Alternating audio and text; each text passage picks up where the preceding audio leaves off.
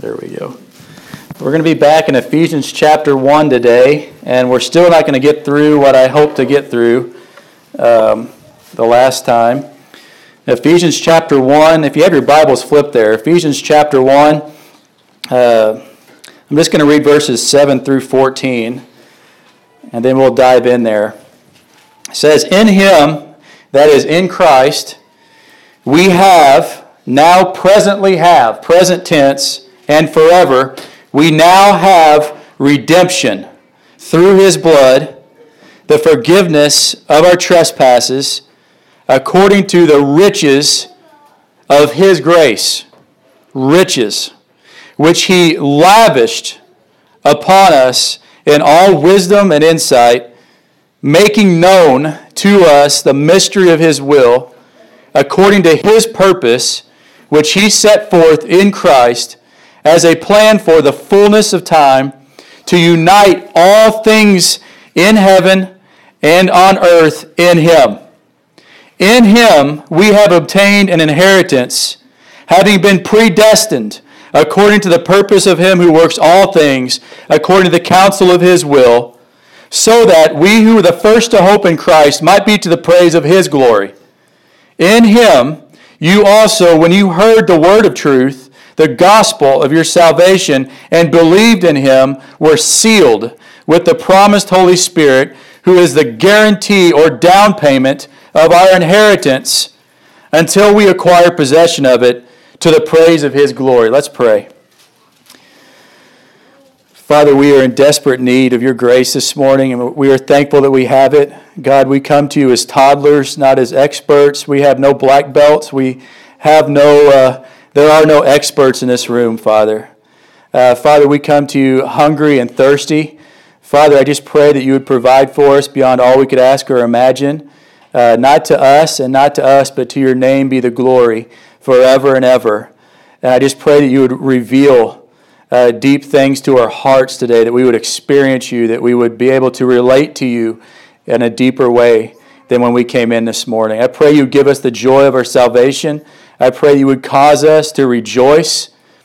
I pray that you would cause us to delight ourselves in you, and that you would give us the desires of our heart. And we pray it in Christ's name.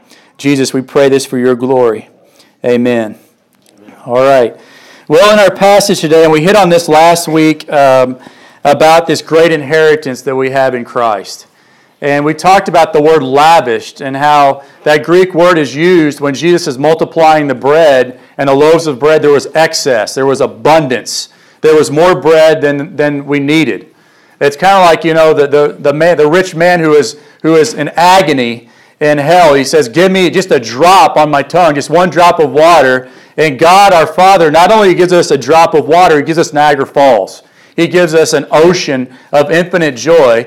And the command that He says is to come to Him and swim in grace. Swim in it. Receive it. That's how we glorify God. We glorify God by enjoying this great inheritance that He's given us. And so today, Paul is focusing especially on this great inheritance. He's focusing and drawing our attention on the down payment of this inheritance, the guarantee of this inheritance, which is the sealing of the Holy Spirit that He promised us. And he's focusing in on how all things are being united in Christ. And we're not going to get too much into the Holy Spirit today. Jared's going to come back next week and build on that. I got so caught up on the inheritance and all things being united in Christ in heaven and on earth. And that's what we're going to be focusing on. But the bottom line is that you and I were made for something much, much larger than ourselves. Infinitely larger than ourselves. As John Piper has said, and we talked about last week, you don't go to the Grand Canyon to build your self-esteem. You go to the Grand Canyon to lose sight of yourself. And what we have before us in our passage this morning, and in all the verses in Ephesians, and all the verses of the Bible, is an infinite and eternally valuable Grand Canyon. An infinite ocean that we can never exhaust or get to the bottom of. And it's so much larger than you. It is beautiful. And that's what our souls and we're hardwired. It's made in who we are to hunger and thirst after this beauty. And so Jesus comes along and He says, "Behold, I am making all things new. I am making all things new. And so the prayer for us this morning is, as we get into these verses, that we would all be like little children, not like experts, not like people that have a black belt in theology. There are none of us in this room. If you claim to have that kind of knowledge, you don't know God. That's the irony. We are all like little children. And my prayer for us as I've been praying for this sermon is that we would come in here as such, as little children looking at the world for the first time. I can remember driving to church with my grandparents. It's like the earliest memory I have. It was on a Sunday morning. It was there in the springtime, and I could see like their vehicle was dusty, and I could see like beams of light and the dust floating on the beams of light. I don't know why I remember that, but I do. But I remember everything in spring. I remember the fragrances. I remember all that. And I pray that this would just be, the fragrance of life would just be clear, and we'd all be like little children as we go through this. So let's go ahead and dive in. Ephesians chapter 1, we're going to start in verse 10, and then we're going to go through verse 14, but we're not going to get through especially most of the Holy Spirit. But Ephesians chapter 1, verse 10, Paul says, as a plan for the fullness of time, to unite all things in him, things in heaven and things on earth. Now, what is he getting at there? Is that something that we should take literally? That he is uniting all things in him? Well, first and foremost, this teaching is not unique to Ephesians chapter 1, verse 10. Paul is teaching this throughout his letters. Jesus teaches on it throughout his writings. If you look at, and the point of it is that the message of Christianity doesn't stop at justification. And I think justification and the cross are absolutely huge and vital. There is no Christianity without the cross. There is no Christianity without justification. But the judge doesn't just stop in the courtroom like we were talking about last week. It doesn't just stop when the gavel falls down and says justified. The judge then takes it a step farther. He goes and adopts us into his family. But we don't stop at adoption either. If we're not careful, the message will stop at adoption. What we've got to realize, what Paul is teaching here, is that we have been adopted into something. We've been adopted out of something and into something. And that's what Paul is getting at right here. This is where the good news began. The good news began at the cross. It didn't end at the cross. So look at Colossians chapter 1, 19 and 20. And we're going to be in Colossians 2:15 just very quickly. Paul writes, and see if this sounds familiar to you. See if this sounds like Ephesians chapter 1, 10, 11, and through 14. It says, for in Christ, all the fullness of God was pleased to dwell, and through him to reconcile to himself what? All things, whether on earth or in heaven, making peace by the blood of his cross. Whether on earth or in heaven. Colossians chapter 2, verse 15. He disarmed the rulers and authorities and put them to open, or it could be translated, public shame, by triumphing over them. Things in heaven and on things on earth. So we do right to preach on justification until we die. And then we should remember that story for all of eternity. We do right to speak of adoption as sons and daughters, but we can't leave out the inheritance that we have been adopted into, and that's great news. Our inheritance is great news, and we should be the most joyful people on the face of the planet. And I would argue that if you're not joyful right now, go home and preach the gospel to yourself. I'm not saying that you can't grieve. I'm not saying that we can't have pain. But there should be this, Piper calls it weighty joy, that we should have as believers even in the midst of pain and agony. Jesus endured the cross for the joy that was set before him. The cross was painful, but there was hope on the cross. He was yearning for something ahead, looking ahead. And so we who are in Christ, we are very wealthy. You who are in Christ here this morning are the wealthiest people on the face of this planet. Did you know that? Yeah, amen. You see, prosperity, we have this prosperity gospel, and it's no gospel at all. But prosperity is not the problem. Prosperity is not a curse word in the Bible. We are very prosperous as Christians. We have been given a great treasure in Christ. There's a man Jesus talks about who finds this treasure hidden in a field. It is a treasure. He uses that word on purpose. And the treasure is so valuable, he says, go. This man sold everything that he had, and he went and bought the field. He invested in that field. There is no greater investment. So prosperity is not a curse word. There's this great treasure. There's this great investment that is found in this field, and prosperity is not the problem of the prosperity gospel. It's the timing of it. Joel Osteen writes a book, and it's called Your Best Life Now, and therein is the problem. It's not our best life now. Tell that to Jesus as he's hanging on the cross, bearing the weight of your sin. That wasn't his best life now. It's our best life later. But that later, we're called to long after that country that is not of this world. We're called to hunger and thirst after this great treasure, this great inheritance. We're not supposed to just downplay. We don't downplay that and treat this great wealth that we've been given like it doesn't matter. And I think that's why church has become so boring for so many people, is because, all right, I've been justified, my sins are forgiven. Well, okay, and that's great. But the thing is it doesn't end there. It begins there. There's so much more that we have been brought into. This thing that Abraham was longing, this eternal land that Abraham was longing after, we've been given that great inheritance in Christ.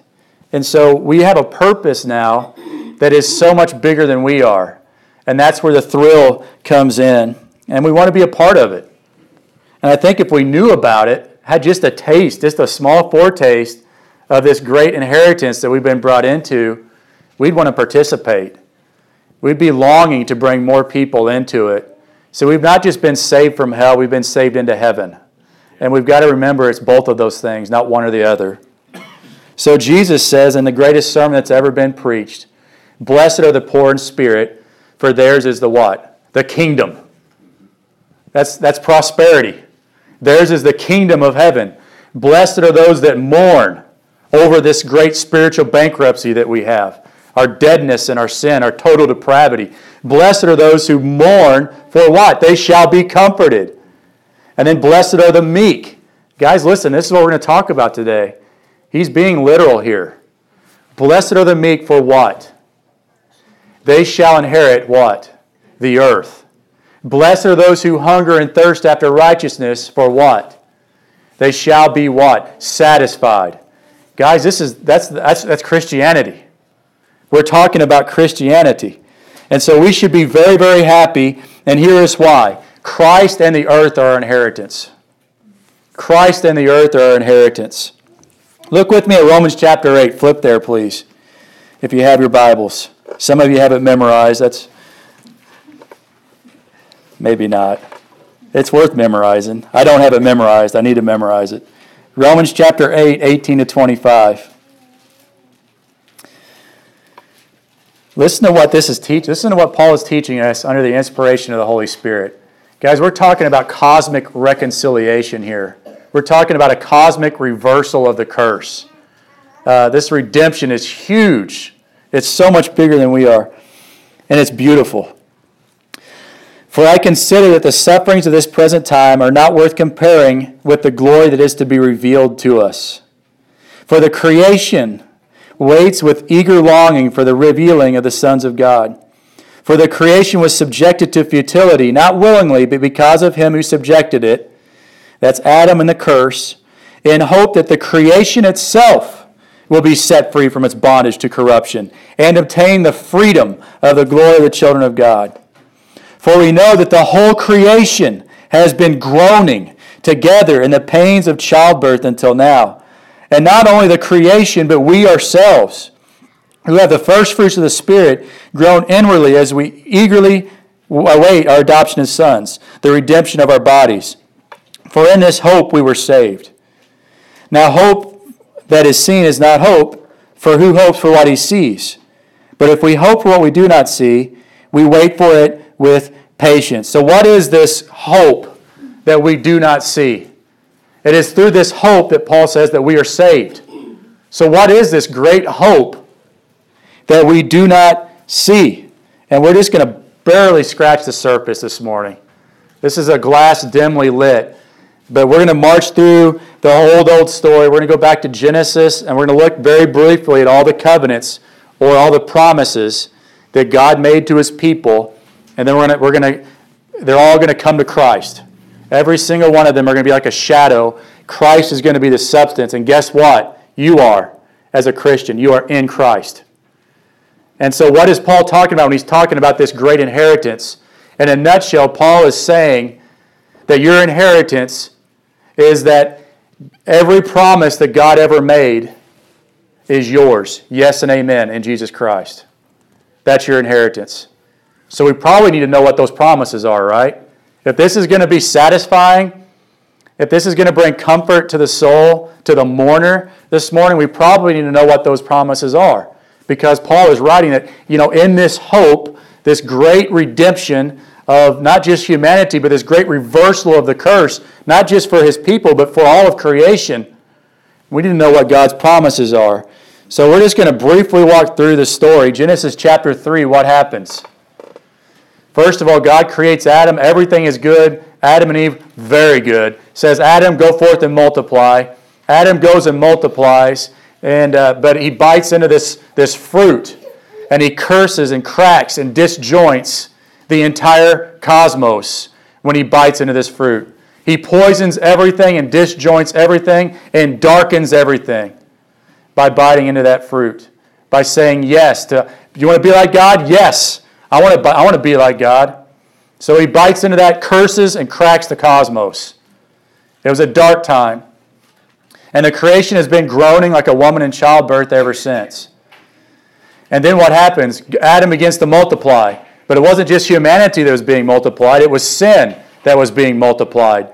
And so the whole earth was filled with the darkness of sin. The whole earth, people began to die. Animals began to attack other animals. Lions began to devour antelopes. Now we have Shark Week, like we talked about last week. Seals are being devoured in pools of blood. One thing after another, killer viruses, cancer, nursing homes. This is what happened with the curse. This is what began to multiply and subdue the earth. And so this is what happens. Directly from Romans 8, we have a creation that is groaning and a creation that is waiting for the revealing of the sons of God.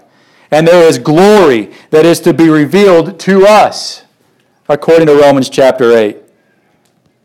And we're eagerly awaiting our adoption as sons, the redemption of our bodies. And this is the hope that Paul says that saves.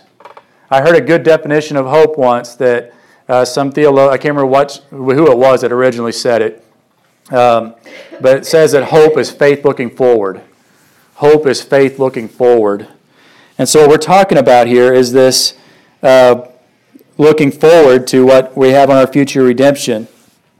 So what happened after the curse was that sin multiplied with Adam, and then God becomes sick, and he regrets that He makes man. Genesis chapter 6, He looks upon man. The thoughts and the attitudes of man's heart was only evil continually. And so God, in His wrath, floods the earth. And so you've got this flood, not just coming down from the sky, but if you read through Genesis, it's an incredible story. Water like spring and like Old Faithful and Yellowstone is coming up out of the ground. So water is coming down and up. And it says the entire earth was covered 22 and a half feet of water, and it lasted for 150 days. So just imagine Mount Everest is under 22 and a half feet of water. What God did is He baptized the earth. He immersed the earth. The Greek word for baptism, it means to immerse. So God buried the earth in water. And guys, it wasn't cute like your children's your storybook Bibles have told you it was. Guys, the sun wasn't shining. It was dark. I saw a painting, and I've got to read this guy's name. It was called The Deluge by Gustave Doré. I have no idea if I pronounced that right, but if you could Google it, you could see it. And I recommend Googling and searching up this painting called The Deluge. And it's powerfully and deeply sobering. Basically what you have is you've got this rock that's coming up out of the ground, or out of the water, and it's kind of like, I guess it's like the top of a mountain. And you've got this mother who has her child, and she's swimming, and she's trying to place her child up on top of this rock, this peak. But on top of the rock, there's a tiger. And then this is the story. It's black and white. It's very grim. And perhaps the most troubling and sobering part of the whole painting is there are vultures at the top circling around. Death is everywhere. There's no rainbow. There's no sunshine. It's the wrath of God covering the face of the earth, baptizing the earth in His wrath. And then God makes a covenant and then you've got the ark, right? And God puts 8 souls in the ark. And if you read Genesis, it literally says that God sealed them in, that God shut them in to this ark. The ark didn't look like a luxury liner. It wasn't a cruise ship. It wasn't Disney Cruise. The ark looked more like a coffin. And God sealed His remnant in that ark, 8 souls. But don't overlook this. And you know this from your children's stories, right? Not only was humanity sealed in the ark, but creation was also sealed in the ark. 2 of every kind of animal was sealed in. And God Himself was the one that did the sealing. And after 150 days of wrath, God opens the ark. And Adam and the remnant come out, 8 souls. And all the creation comes out with them. And God makes a covenant with Noah. And God, after Noah, comes to God and creates a sacrifice and says, thank you. So Genesis chapter 9, verses 1 through 3, look at this. This is the covenant that God made with Noah. The gospel is all over this. Jesus is all over this. This is a foretaste. What a beautiful illustration. And God blessed Noah and his sons and said to them, be fruitful and multiply and fill the earth. Have we heard that before? It's the same exact thing He told Adam to do. Go, be fruitful and multiply what? And fill the what? Fill the earth. This is your home. Fill the earth. The fear of you and the dread of you shall be upon every beast of the earth, and upon every bird of the heavens, upon everything that creeps on the ground, and all the fish of the sea. Into your hand they are delivered. Every moving thing that lives shall be food for you, and as I gave you the green plants, I give you everything. I give you everything. So this is good news for the hunters in here this morning. We're in Southern Illinois. God gave you Bambi's mother. You can eat Bambi's mother, okay? It's okay. It's not a heartbreaking thing. You just got to make sure you're not wasting what God has given you. But it's just like what God told Adam. He gives humanity the earth again and all of creation again. And right before this, God promised to never flood the earth again, and He established the 4 seasons again, and He gives everybody a sign, the bow. And get this, guys, it doesn't say rainbow in Genesis. It simply says the bow. So this isn't a Skittles commercial. This is a bow like a bow and arrow. So let me ask you, where's the bow aimed? It's aimed toward heaven, is it not? And where are we at? We're underneath the bow. The bow is aimed toward heaven. We're underneath the bow. No more rain. No more flood, I should say. No more flood coming down to destroy the earth again because we're under the bow shield of God's grace and mercy. And who is that ultimate bow shield that the bow is pointing toward? It is ultimately fulfilled in Christ on the cross. Hide yourself in Him, we just sung about. Rock of ages, cleft for me. Let me hide myself in Thee. So this is the gospel in this covenant. And the earth is involved in this great redemption. The earth is involved in this great reconciliation. God is going to redeem and purge this entire cosmos of sin and of curse. It's going to happen. So then you move on, and Noah begins to multiply. And sin begins to increase again. Right? And then Babel. And then just one thing after another. And then God gives a covenant to Abraham. And we're just barely, I know I'm not doing these things justice. But my main point is, this is the inheritance, okay? Genesis chapter 17, 7 and 8. God says, and I will establish my covenant between me and you and your offspring after you throughout their generations for an everlasting covenant to be God to you and to your offspring after you. And I will give to you and to your offspring after you the land of your sojournings, all the land of Canaan for a what? Everlasting possession. Everlasting possession. And I will be their God. So God gives 3 gifts. He makes a promise, and there are 3 gifts in this promise that He's ultimately going to give to His Son, Jesus Christ, the true and faithful Israel of God.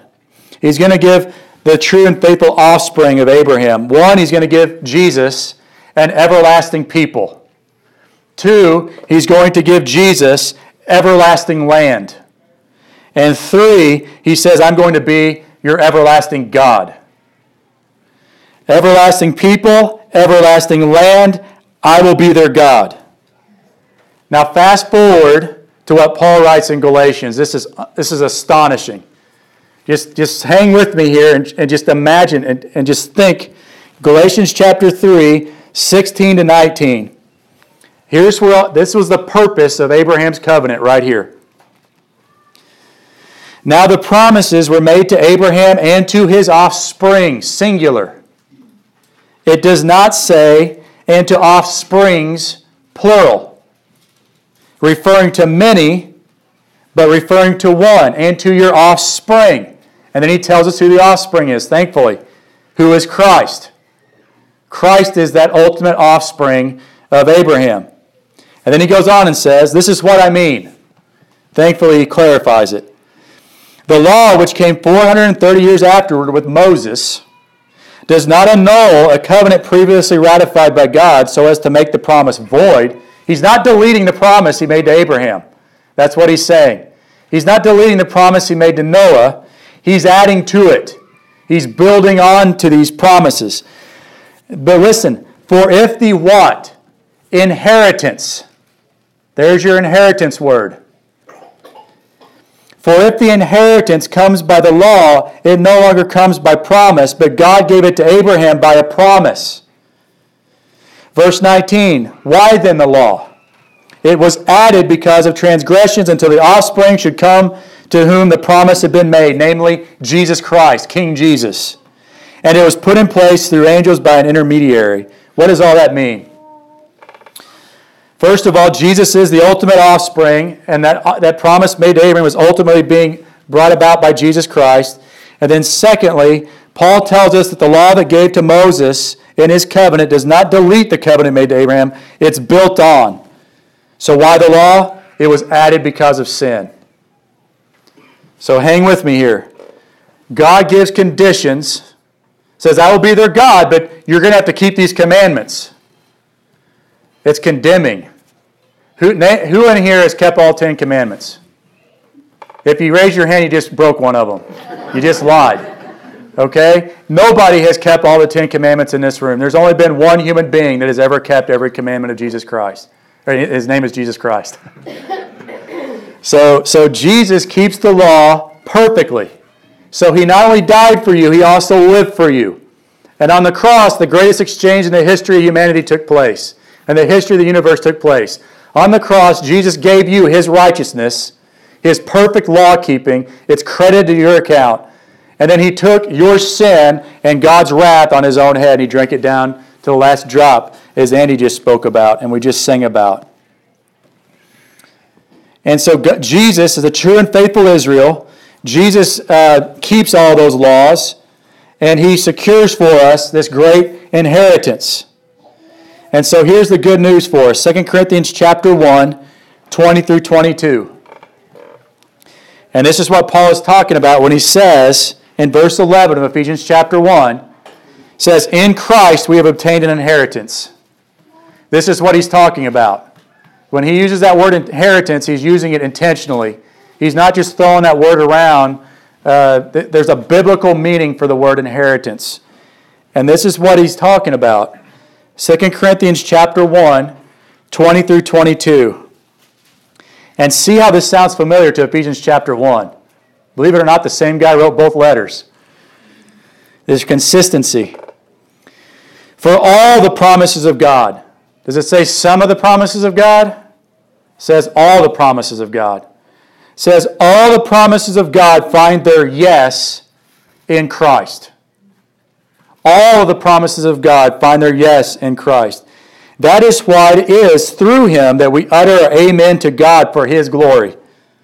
And it is God who establishes us with you in Christ and has anointed us, and who has also put His seal on us and given us His Spirit in our hearts as a guarantee or as a down payment. Sounds just like Ephesians chapter 1, doesn't it? This is just like our passage here this morning. Galatians chapter 3, 28 and 29, for there is neither Jew nor Greek. There is neither slave nor free. There is no male and female, for you are all one in Christ Jesus. And if you are Christ, then you are Abraham's offspring, heirs according to promise. That's church.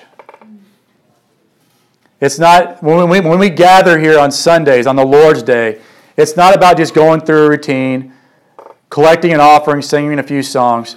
What God has done is He has called you out of the domain of darkness. He has reconciled you like a divine magnet. He has drawn you out and summoned you out, and He has united you to Jesus Christ, the true and faithful offspring of Abraham. And now every promise that God ever made is now yes and amen for you who are in Christ. That is the good news of the gospel.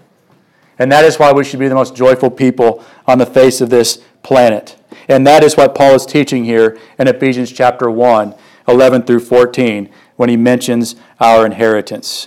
So you could say that God promised Noah, and now us in Christ, I give you everything. You can now say that God promised Abraham, and now us who are in Christ, I will be with you always, even until the end of the age. I will be your everlasting God. You could say that God has given us the land as our eternal possession. You could say that God has given us the definition of righteousness with Moses, and then God gives us His righteousness in Jesus. You could say that God promised David, and now us in Christ, that He would bring His king to Zion, and now we have the perfect king, and His name is Jesus. And speaking of God's promise to David and David's covenant, flip with me to Isaiah chapter 11.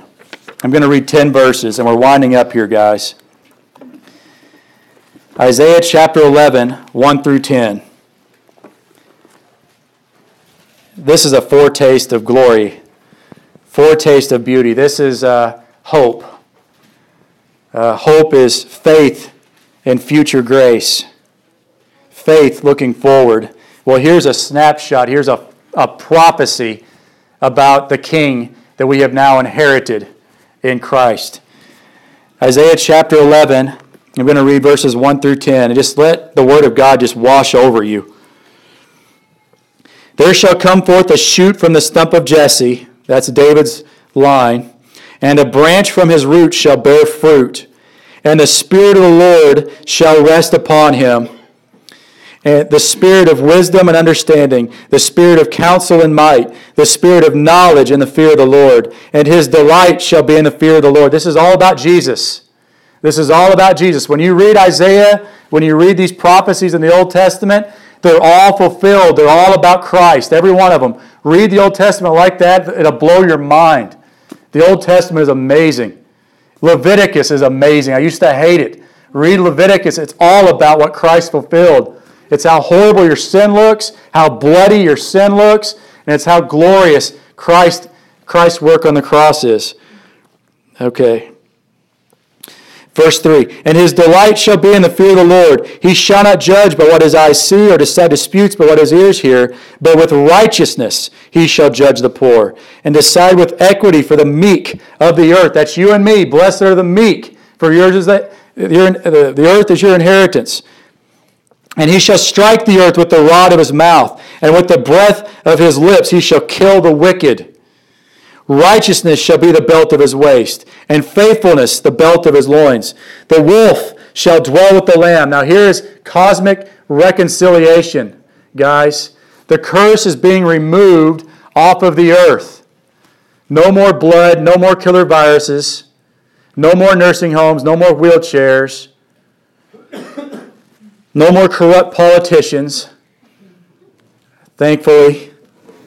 But listen to this, guys. Listen to what God is going to do to the animals. Listen to what God is going to do. He's going to reunite everything. He's going to heal everything.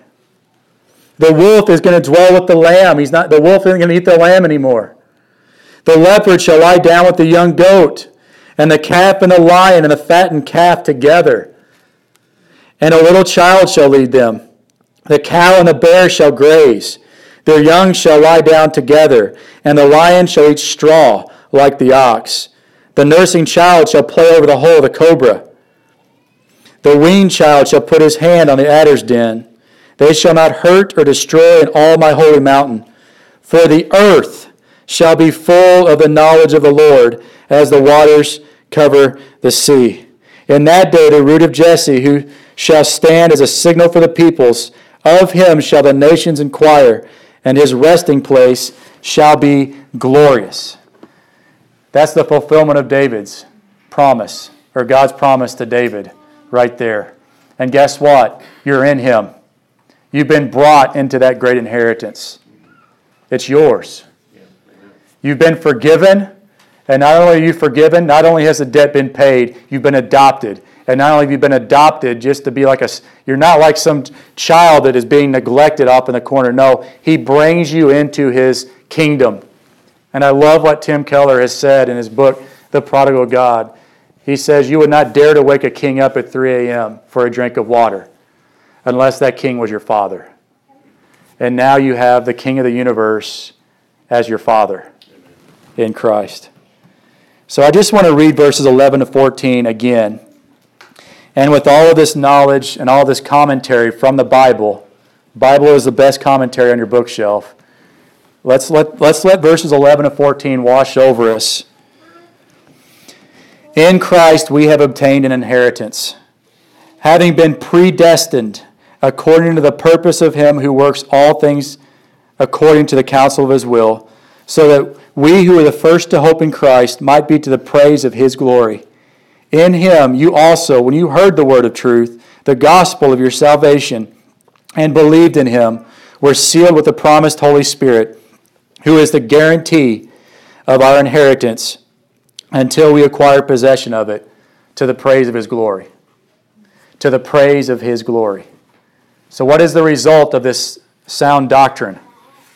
What is the result of the Word of God being heard and cherished in our hearts? The result is worship. And that's what Andy is going to lead us to come up and ask the praise team to come back up. There will be a day with no more curse, no more sin, no more temptation, no more pain. And guys, we've been given permission to clap. You know, there's so many other prophecies. The trees of the field will clap their hands. The mountains are going to break forth into singing. Guys, why don't we join in with that? Why don't we have permission to clap. We have permission to raise our hands and worship. We have permission to enjoy the Lord. And not only do we have permission, God actually commands it. Psalm 37 verse 4 is a direct imperative. Delight yourself in the Lord, and he will give you the desires of your heart. And what we've heard about this morning, it's what our hearts are designed to desire after. It's this great inheritance that we've been given. Rejoice in the Lord always. Again, I will say rejoice. That's an imperative from the apostle. We've been commanded to rejoice in the Lord. And so we're going to come back next week to a very important topic, the seal of the Holy Spirit. And just think about the Spirit. I don't want to, it's so exciting. It's so exciting. David was driven by the Holy Spirit to fight Goliath. Solomon was anointed with the Spirit. He was given divine wisdom. Samson was given power under the filling of the Holy Spirit. He ripped a lion in half with his bare hands. And then Jesus was anointed with the promised Holy Spirit at his baptism. This is my Son in whom I'm well pleased. Listen to him. Guys, when that took place, that was a declaration of war. It wasn't a cute painting. When Jesus was anointed with the promised Holy Spirit, it was God declaring war on the principalities and on the kingdom of darkness. It was an anointing for Jesus to rule the earth that he created. And guys, the promised Holy Spirit has been given to us, and that's not something we should shy away from. That's something that we need to embrace. That's something we need to learn more about. But it's so much more than than tongues and prayer languages and prophecy and the gifts of the Holy Spirit. Guys, we need to remember what the point of the filling of the Holy Spirit is. The point is kingdom advancement. We have been created to rule with Jesus Christ and to tread the darkness and the gates of hell underfoot. The gates of hell shall not prevail against her. Well, guys, that's offensive language. That's what Jesus is saying, is that the church is going to trample the gates of hell underfoot. We're going to follow Christ, and He's going to smash it with a rod of iron. But I'm going to be quiet. Let's pray. Let's sing. Let's rejoice together. And Andy, lead us in worship, please. Sorry.